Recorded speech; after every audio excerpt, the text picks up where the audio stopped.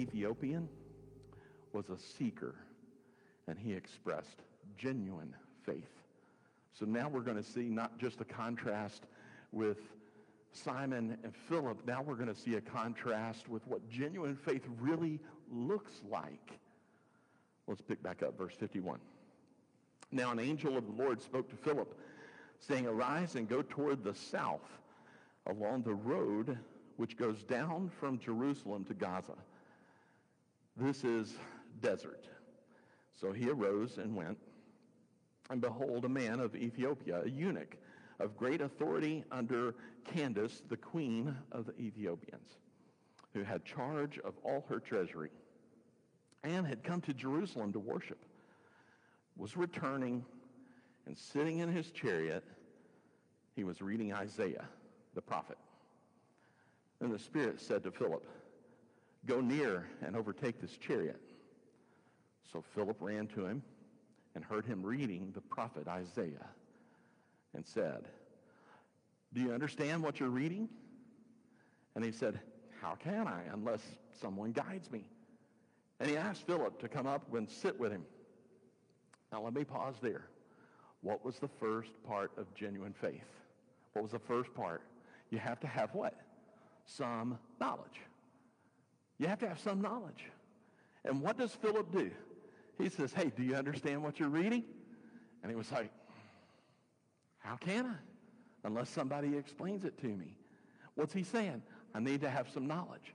I need somebody who knows this type of faith that this Bible is talking about, that this Isaiah, I want to understand this, and I need someone to help me to have the right knowledge. I need someone to help me to understand the right things. I mean, this is exactly like in Romans. How can someone believe if they haven't heard? So that's where we're at. Let me give you a quick example of an incredible story. If you've never heard of J. Hudson Taylor. J. Hudson Taylor was a missionary to China, and on October 1857, a long time ago, this missionary went to Ningpo, China. And there he led a man by the name of Mr. Yi to Christ. And Mr. Yi accepted Christ, and he was just overjoyed, thrilled that this Englishman had come all the way to China to share the gospel with him. And he asked J. Hudson Taylor this question. He says, "How long have you had the good tidings in England?" How long have you had the good tidings in England? And Taylor acknowledged. He said, we've known the gospel for centuries. And Mr. Yi, in tears, was confused. Why had no one come sooner? Why had no one come sooner?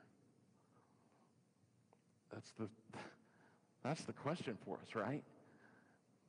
If, in order for people to have saving faith, they have to know something about Jesus, then we have a mandate to do what?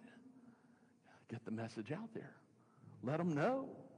Let them know about Jesus. Because what a flimsy thing it's going to be when they say, "How long have you known? How long have you had these good tidings in England?" Keep in mind, it was 1857. Centuries have gone by. Let's pick back up at verse 32. The place in the scripture which he read was this: "He was led as a sheep to the slaughter, and as a lamb before the shearer is silent, so he opened not his mouth. In his humiliation, his justice was taken away. And who will declare his generation? For his life is taken from the earth." So the eunuch answered Philip and said, "I ask you, of whom does the prophet say this? Of himself or some other man?"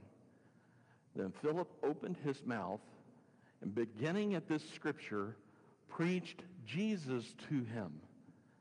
Now as they went down the road, they came to some water, and the eunuch said, "See, here is water. What hinders me from being baptized?" Then Philip said, "If you believe with all your heart, you may." And he answered and said, "I believe that Jesus Christ is the Son of God." Now let's pause there. What's the second part of saving faith? Not only do you have to have some knowledge, what? The object of your faith must be true. And who is the eunuch here is doing what? He is expressing the object of his faith very clearly. That he is saying what? I believe that Jesus Christ is the Son of God. That is the object of his faith. And he has the proper object of faith. Let's pick back up. Verse 38. So he commanded the chariot to stand still. And both Philip and the eunuch went down into the water, and he baptized him. Now when they had come up out of the water, the Spirit of the Lord caught Philip away, so that the eunuch saw him no more, and he went on his way rejoicing. But Philip was found in Azotus, and passing through, he preached in all the cities till he came to Caesarea. And we came to the end of the chapter. What's the third part of the faith? There has to be a submission to the object of our faith. And that's what we see the Ethiopian eunuch doing. That's exactly what he did. We see it played out perfectly. We see the contrast of Simon. His object was out of whack. The object of his faith was clearly not Jesus. It was focused on the miracles. But here, the Ethiopian eunuch, what is his faith? Very clearly in Scripture that he is focused on Jesus. So I don't want you to miss this key part. You can know all about Jesus. You can even believe that Jesus is true, but you must submit to the object of your faith to experience authentic, saving faith. In fact, you can do it today. You can do something like this. Admit, Lord, I know that these things about myself, and I know these things about you. You can believe, Lord, I know and I believe that you died on the cross and rose again. And you can confess, Lord, I give my life to you. I submit. My hope and my prayer is that if you have yet to accept Christ into your life, that today would be the day of salvation. If we could, just bow your heads just for a moment. I want you to begin to pray. Pray for those that are at your table. Pray for those around you. But I just want just to know how I can be in prayer for you. Is there anyone that would say, you know what, I need to be more bold in my faith, and say I have someone in mind that I can just talk to them about Jesus? If that's you, would you just raise your hand and say, I'm gonna be more like Philip, and just raise your hand and lower it down. I'm going to pray for you. Lord, I pray for those that just raised their hands. Lord, I pray, God, that you would use them to be bold in their faith. Use them to give them opportunity to be like Philip and share their faith with others. Perhaps you're here this morning and you haven't yet placed your faith in Christ. You've watched the baptism this morning of Bradley, and Lord, and now the Lord is working on your heart. Maybe you have yet to accept Christ. And if that's you, would you just raise your hand and say, yes, that's me. I have yet to follow him, and I would like to follow him. And have him as the proper object of my faith. If that's you, would you raise your hand and let me know?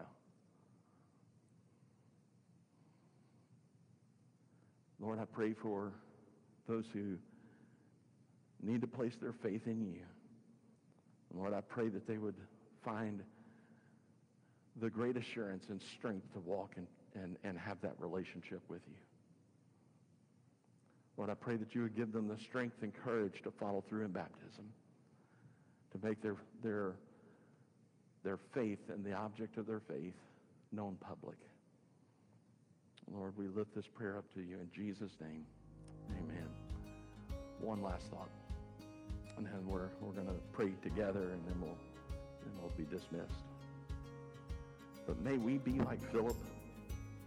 May we be like Philip and simply be used of God to make Jesus known.